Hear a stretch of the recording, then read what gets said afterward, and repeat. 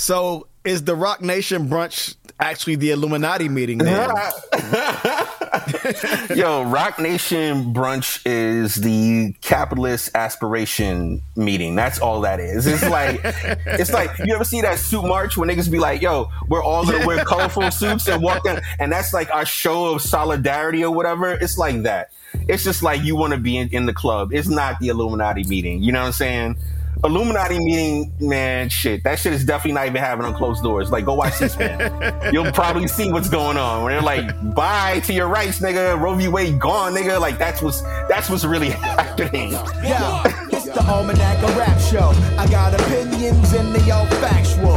No news, just information that you won't be able to use unless you're at a dinner party trying to impress who's in attendance with endless tidbits of nonsense. We're gonna have a good time, I promise. YouTube rabbit holes, ready deep dives, pulling out old interviews from the archives. Styles, fads, trends, all of that. It's the Almanac of Rap.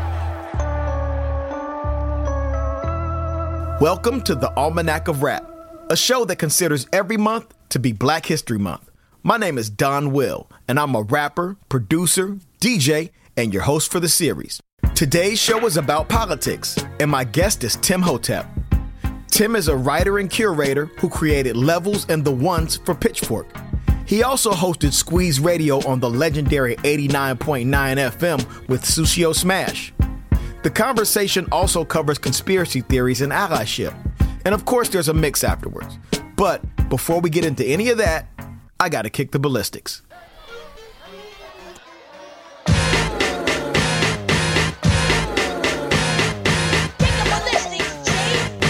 The Message by Grandmaster Flash and the Furious Five is credited with the distinction of being the first social political rap song. But I'm here to offer a counterpoint. It was just overtly focused on its message. While there weren't nearly as many rap songs back then, if you were listening, you could probably find a message in all of them. And that's because all rap songs are inherently political. In fact, rap has been political the whole time. Some people pine for the past and wish rap was still overtly pro-black. And those people probably also buy into the hard definition of what genre is. But if you ask me, conscious rap is not a thing. Music has to be compartmentalized for marketing purposes, and subgenres are important for identifying an audience. But the type of beat a person raps to has nothing to do with the content of the music. Overclassifying things for marketing purposes is how you end up with gospel drill rap or jazzy trap house or whatever other word soup description people end up calling a thing to sell it. Rap music is synonymous with blackness, and rappers have been detailing the black condition the entire time. So while a lot of rappers say they don't like getting political, by sheer virtue of making rap music, their songs are political. But on the flip side, some rappers have went full on into politics by running for office. All right. So at this point, we all know about Kanye's presidential run. But did you know that his longtime friend and collaborator, Rhymefest, ran for alderman of Chicago? Or that Scarface ran for Houston City Council? Or how about that time Luther Campbell, a.k.a. Uncle Luke, a.k.a. Luke Skywalker of the 2 Live crew, ran for mayor of Miami? First to attend a parade of politicians and a former rap star rushed to run for mayor of Miami-Dade. Tonight, the lineup and what voters are looking for this time around. Many say insider politicians have got to go. You can't get more outsider than hardcore rapper turned football coach turned mayoral candidate Luther Campbell. And this campaign is about me as a businessman working for the people. All right, okay, cool. Well, what about that time Wyclef Jean attempted to run for president of Haiti? Wyclef Jean's presidential dreams appear to be over. An electoral council in Haiti ruled Friday the hip-hop artist and activist cannot run for the country's highest office. The Haitian-born singer's candidacy was turned down because he did not meet the residency requirement. Now, for various reasons, none of these rappers made it into their respective offices. But there have been a few rappers who have actually rocked the vote and won. Like former Bad Boy artist Shine, who is now the leader of the opposition party in the Belize House of Representatives. Here's a clip of him on the Tamron Hall Show. Welcome to the show, the Honorable Moses Shine Barrow.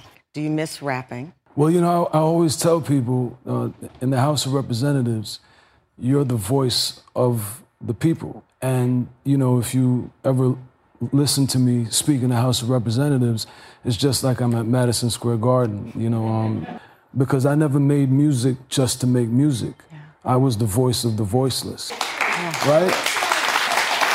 I know that you come from a political dynasty. Your father, history-making politician. Okay, sidebar. Did y'all know that his dad, Dean Barrow, was the prime minister of Belize from 2008 to 2020? Because I had no idea. That's crazy. And Do It All, from the rap group Lords of the Underground, who's also now known as Dupre Kelly in his role as New Jersey City Councilman. And if you think that means that he's done with rap, think again. He even pulled in Newark's mayor, Ras Baraka, for a song titled Keep the Faith. So we climb and climb until we climb high. Keep the faith and stay away from the dangers. Bullseye, you can tell where my aim was. Palm to palm, knees bent when I'm anxious. We made it here by faith. We made it here by faith. Our ancestors' hands held up the skies so we can stand tall and dance across time. Be beautiful deliberately, right on purpose. Keep the faith. Yo, Do It All is still nice. Ironically, none of these rappers have made rap songs as their campaign ads. Hold up. What? Wyclef kinda did. Really? Wyclef for president. If I was president, I'd get elected on Friday, assassinated on Saturday, buried on Sunday. They go back to work on Monday. Yeah. If I was president, if I was the president, if I was president. Oh, okay. Yeah, all right. Yep, debatable, but you got me. True. All right. But if you're wondering why these rappers didn't make their own campaign songs, it's because rap campaign songs never really work. They essentially just end up as parody. Like Linda Paulson's U.S. Senate rap. Hey, Utah District 12, listen up right here. There's a new name on the ballot for the Senate this year. I'm pro-religious freedom, pro-life, pro-police, the right to bear arms, and the right to free speech. District 12 needs a choice. Let me be your voice, Linda Paulson. Linda Paulson for Senate. That was the opposite of bars, like anti-bars. Or Ben Carson's air quote rap campaign ad. Ben Carson 2016. Vote and support Ben Carson for our next president and be awesome. Every one of us must fight for it because we're fighting for our children and the next generation. If we want to get America back on track, we gotta vote Ben Carson. A matter of fact, go out and vote. I'm Ben Carson, and I approve this message. If you're wondering who the rapper was on that track, his name is Aspiring Mogul, and he's a self-described Christian Republican rap enigma. I really wish I was making that up, but it's true. And even when it's genuine, it just comes off as kinda corny. Like this Ultimate Rap League battle rap styled song where Charlie Clips and DNA, two very high-powered and respected battle rappers, duke it out over voting for Joe Biden. You know why I don't vote? Because as a black man, I just feel like there's no hope. We always telling each other to stay woke. That's why this time we gotta use our voice and you have to vote. The facts should show. Biden has a plan for African Americans. We're not dealing with your average Joe. You know, before you actually called my phone, I honestly had no hope. But if Biden and Harris gonna do exactly what you said, then I'm gonna go vote. Let's face it. Shilling your latest brand endorsements is way easier than laying out the policy of your platform. It's just hard to turn legislature into a jam, which is kind of odd because detailing the conditions you're living in seems like it also lends itself to platforming people with solutions. But not that odd when you consider that rap and activism go hand in hand. Activism and the government, not so much.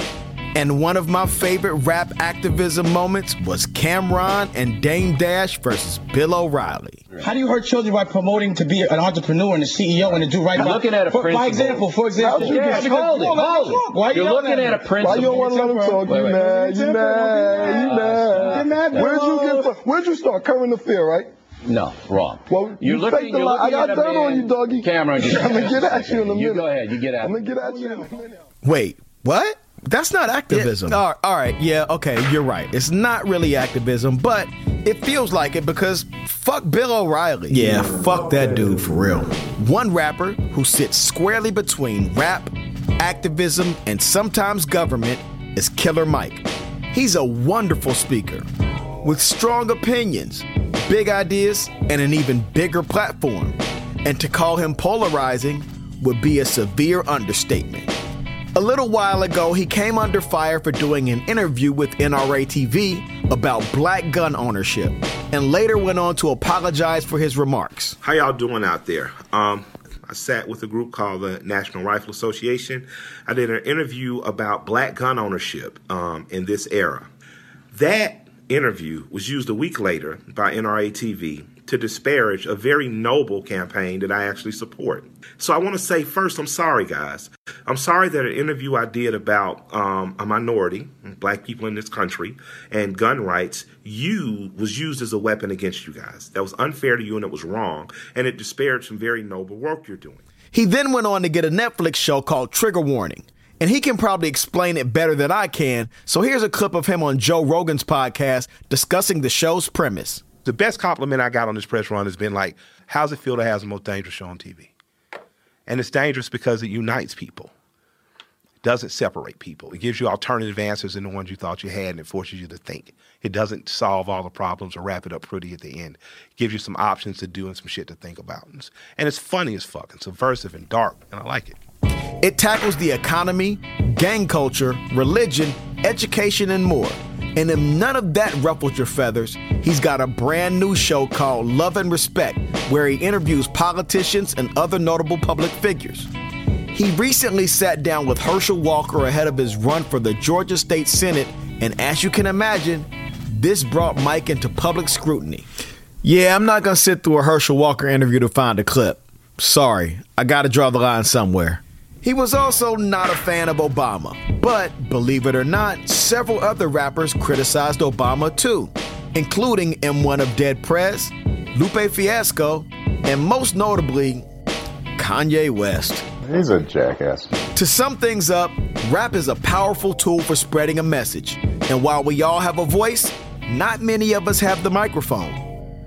Black history is American history. The two are inseparable, and no matter what Ron DeSantis says, we, and by we I mean black people, deserve a stake in shaping a country and culture that we very much built.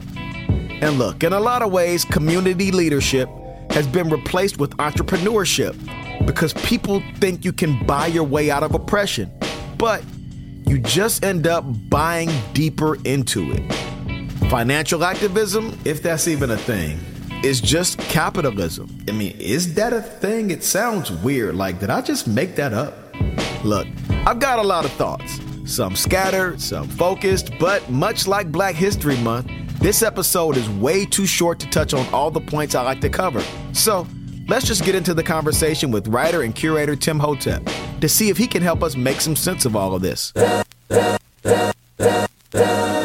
All's my life I has to fight. Yo, Timmhotep, what's good, man? What's positive, Don? I'm good, man. I'm glad to be speaking with you. Word. Well, let's get into it. So you've got a really heavy resume. What made you want to document hip-hop culture in the ways that you have? It all starts with the lunch table and having conversations about hip-hop. It was a way for me to relate to like my fellow kids, the people in my community, my friends, and it's something that really stirred like these really deep feelings in me. You know, it's the musical component and then it's the lyrical component, right? Like hip hop taught me a lot about life in general. It taught me about manhood.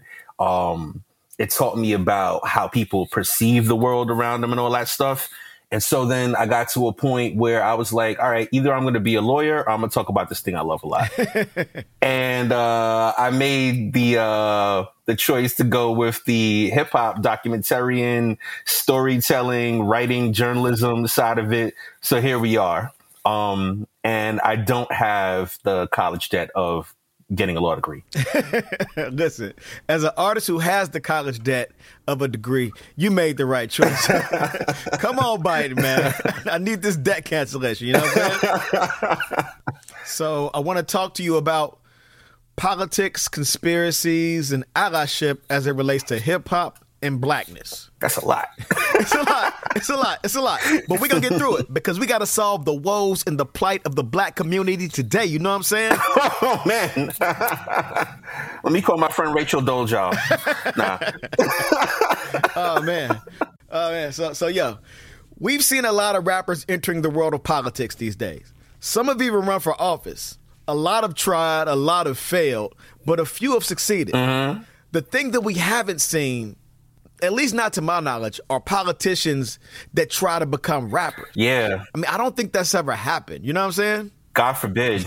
God forbid, for real. I mean, I think I've seen Hakeem Jeffries on the floor, like, quoting Biggie lyrics or some shit. But I've never seen, like, a politician go full on into rapping. So the question I want to ask you, mm-hmm. if Eric Adams signed to a record label, what label would it be? Any label throughout time. Like, what record label could you imagine Eric Adams being an artist on? Oh, Eric Adams is definitely trying to be on Bad Boy because he's the mixiest fucking mayor we've ever had. There's pictures with him and French Montana, who's also a current Bad Boy artist or whatever. He wants to live that lifestyle. He wants to be in the club schmoozing with Nas. Yeah. You know, like I could see him on Bad Boy. I could see him on Bad Boy, definitely. I was going to say Dipset, but they probably wouldn't fuck with him on principle alone. You know what? You're right. Puff will probably give him a shot. He'd probably give him a shot. And Eric is also trying to meet chicks. That's, I think, a big part of his personality. Yo, I literally never thought about him being single until right now. That's why he's staying that green juice. He's trying to preserve his youth, his virility, so he can meet some ladies. That's what it's about. Mayor Mixie out here with the green juice bottle service. But Eric Adams is also a former cop. Mm-hmm. And the hip-hop cops have been really hard on the drill scene in New York. They've been shutting down acts at Rolling Loud and like holding them back from performing. It's almost like they wish they could book the festival themselves. You know what I'm saying? Yo, just a mass arrest, right? No. Imagine them booking a festival of all drill artists or whatever, and just a fucking sweeping the whole thing and just arresting everybody. I could see them doing that. Yo, for real. But so the hip hop cops have been around for a long time. Do you think that they've just gotten bolder? Or are we as a society just more comfortable with air quote protection being provided by them? With the increase in the prominence and visibility of hip hop, I think that also makes hip hop artists more of a target. Like if I'm the police commissioner, I want to put numbers in the board. I want people to talk about me like I'm doing stuff and I want more money for what we're doing or whatever. I'm a target who's hyper visible. Right? Yep. And who people already think are crooks and et cetera, et cetera. Yep. And I'm going to keep on doing that. So I think it's a confluence of artists being targeted and then artists not being cautious enough, knowing what the circumstance is. All right. Yeah. So, and continuing on with the theme of politicians moving over to rap, let's play A&R for a second. Okay. So I'm not saying this person can't write their own bars or anything, but who would you get to ghostwrite for AOC? I mean, the acronym is already set. She's a cultural icon. We just need to put the voice to her. You know what I'm saying? Who got the pen that can do it? Cardi. It's Cardi B. Yep. I feel like they're probably most aligned politically. I feel like they have, a little bit of experience in common as Latina women. You know what I'm saying? And I think AOC, what I will say I do admire about her is at least her brashness. And when I think about that, I think about Cardi. Yeah, and the other thing is that Cardi B is actually into politics. So I feel like she would give such an authentic voice to that persona or that character building for the AOC as a rapper brand. You know what I'm saying? Yeah. But as I was saying before, rappers have been flirting with politics for a while now. And, succeed or not, did you champion any of them? Were any of their platforms interesting to you? So in Newark, New Jersey, Dupre Kelly is now, I want to say, I forgot the official title. It's city councilman. Yeah, it's Do It All from, what's the correct name? Lords of the Underground. Here come the Lords. Here come the Lords. I'm pleased about that without being intimately knowledgeable about Newark's political scene. But like, I think in public office, you need actual representatives who represent the places that they come from, you know? Yeah. And I think he's one of those people from the actual soil, right? Yep. And I think he's the type of person who has the interests of those same people from the community in mind, right? So like, I'm cool with that. Now, as far as like people who have failed spectacularly, and I'm glad about it, Kanye. Yep, exactly. Yep. I mean, Kanye 2020 and 2024, no, nigga, no. Have a seat. You know what I'm saying? Word.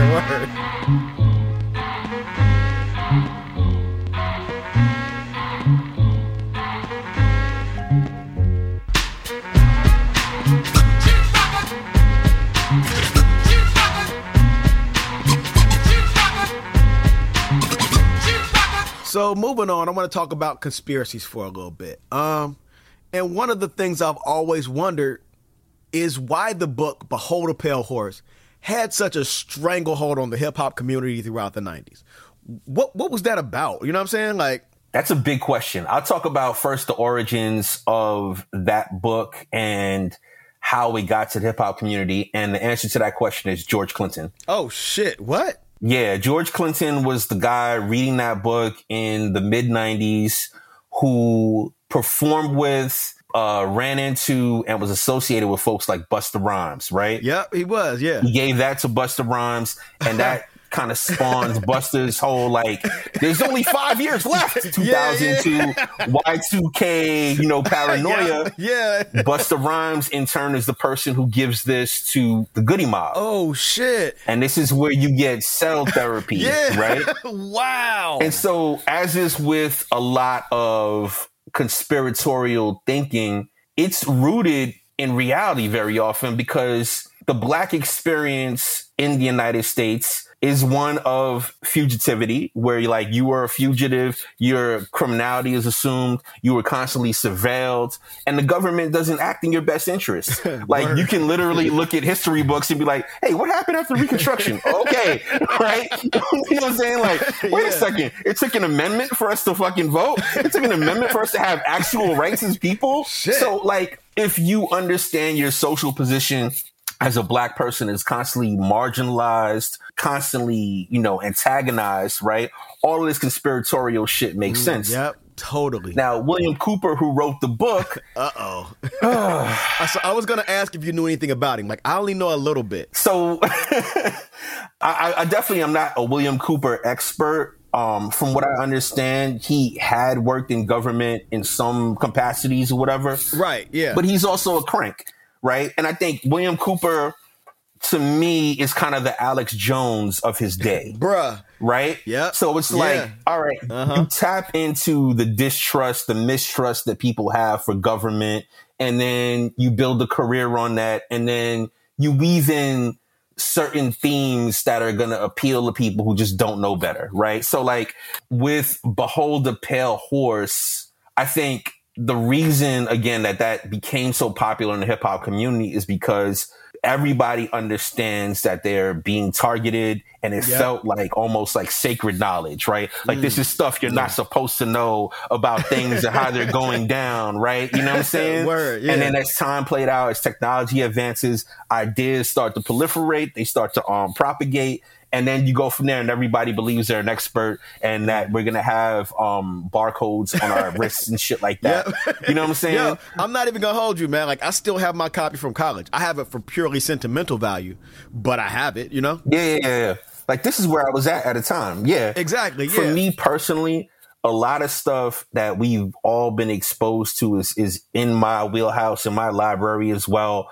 But I think what separates some folks from others is that some people don't move beyond those things, right? Yeah. Like the hip hop guy library, especially, is going to have like 48 Laws of Power. Yep. It's going to have The Art of War. Yep. Right. It's going to have Behold the Pale Horse. It's going to have the autobiography of Malcolm X. And there's like a spectrum of things, right? Yeah. But all these things are not the end all be all. They're a starting point. And at a certain point, you got to separate like what is valuable from what's refuse. And a lot of that shit is refuse, to keep it real. You know what I'm saying?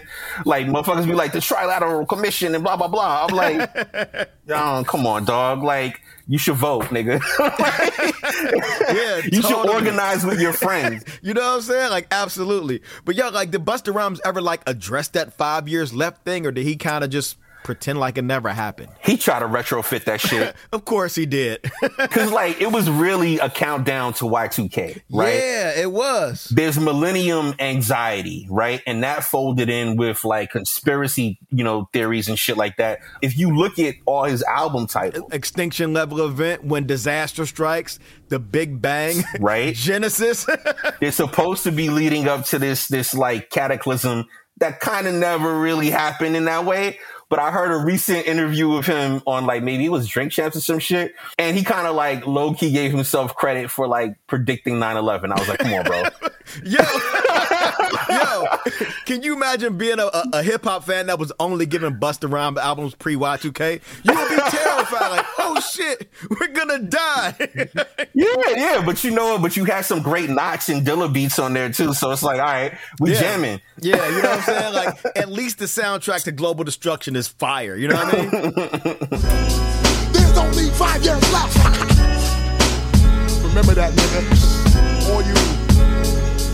Remember that. There's only 5 years left. So what are some of your favorite old school hip hop conspiracies, like early internet type shit? You know what I'm saying? I mean, going back, like I just think about like the early days of YouTube and going down the rabbit hole of watching people claim that Jay-Z was in the Illuminati and that he was unconsciously signaling the Illuminati. He and Beyonce, the diamond sign, the rock sign. The rock sign is really like the all-seeing eye in the pyramid. That's what they're trying to tell us. You know what I'm saying? Have you ever seen like the video where they're breaking it down, drawing lines and all that shit? That's exactly what I'm talking about. That's exactly what I'm talking about. Oh man, that's up there. Yo, one of my personal favorites though is the KKK owning troop. So I don't know. So that's not really a hip hop thing, but this is like more of like a hood thing. There was a rumor that Snapple was owned by the KKK. Yep, I heard that one too. Yep. There was a circular K on Snapple bottles to denote that it was kosher,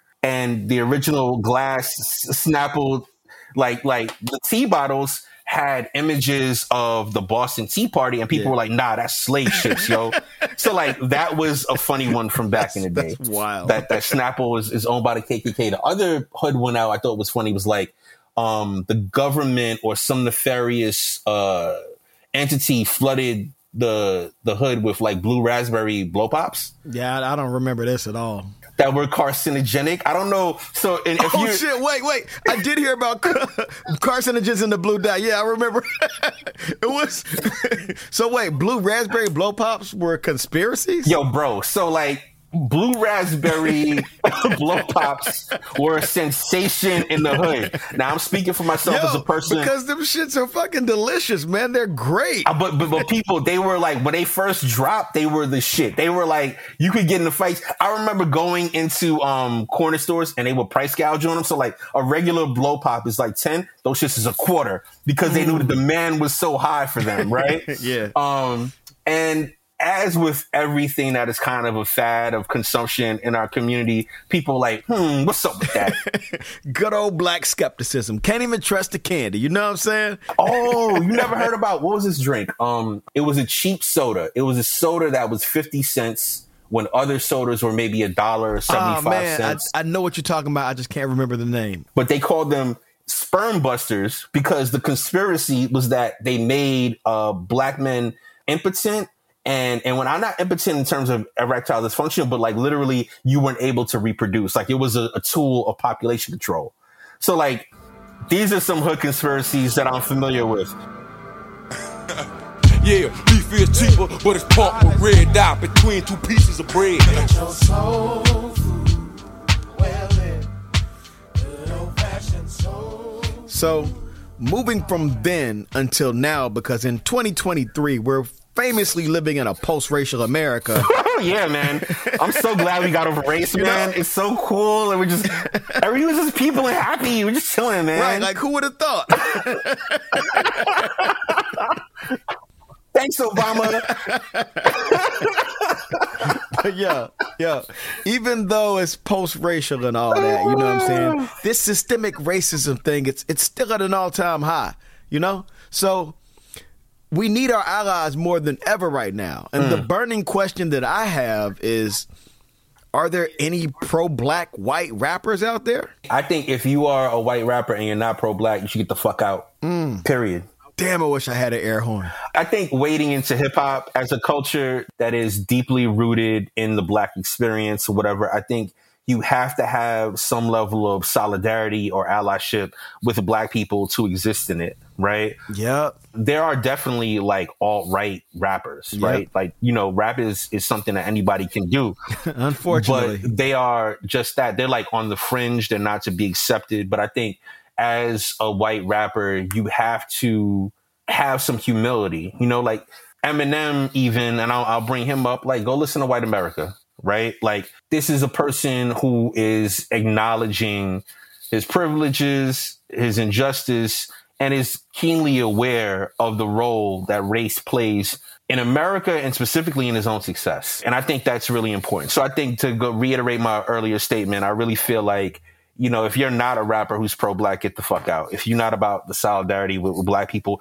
and if you're not about affirming the humanity of black people, right, then you don't need to be here. Word, it's man. not for you. So, like, a question in a similar vein is, do you think that there's a need for the public enemy archetype? You know what I'm saying? Like a group or an act that has a similar message or aesthetic or just style in general. Yo, man, hip hop is always going to be reflective of the time. So there's never going to be an archetype of an artist from past era who will be relevant in the same way for a new era.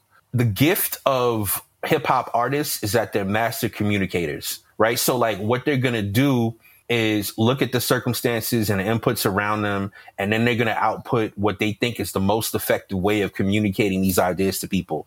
And, you know, Bomb Squad production, Chuck D's booming voice, and Flavor Flav as the court jester foil to all that, whatever, may not be a recipe we need right now. But yeah, our circumstances as black people in America and globally are still as dire as almost they've ever been, right? And thus you're going to get people who pepper their music and their art and their expression with affirmations of blackness, with calls to arms, to all that stuff. And I think there's a good crop of MCs already doing that right now. I say all that to say there's never going to be a public enemy ever again, but as long as there's a necessity for artists to be pro-black and vocal about it, there's always going to be that strain in hip hop. Okay, so there's no need for the public enemy archetype today in 2023. Do you think that there's a Dr. Umar of rap? Like, do we need one of those archetypes? I bet you he's probably rapped before, bro. Dr. Umar absolutely has rapped before. There's a demo somewhere, bro. He's probably got GarageBand open right now. Honestly, I would probably want to more see his like Crank That video, because I feel like Dr. Umar probably has like a Crank That video from the Soulja Boy era somewhere, and that's what I'd be more inclined to see as opposed to like any rap from him. You know what I'm saying? Baggy jeans, shorts, a tall tee, like you.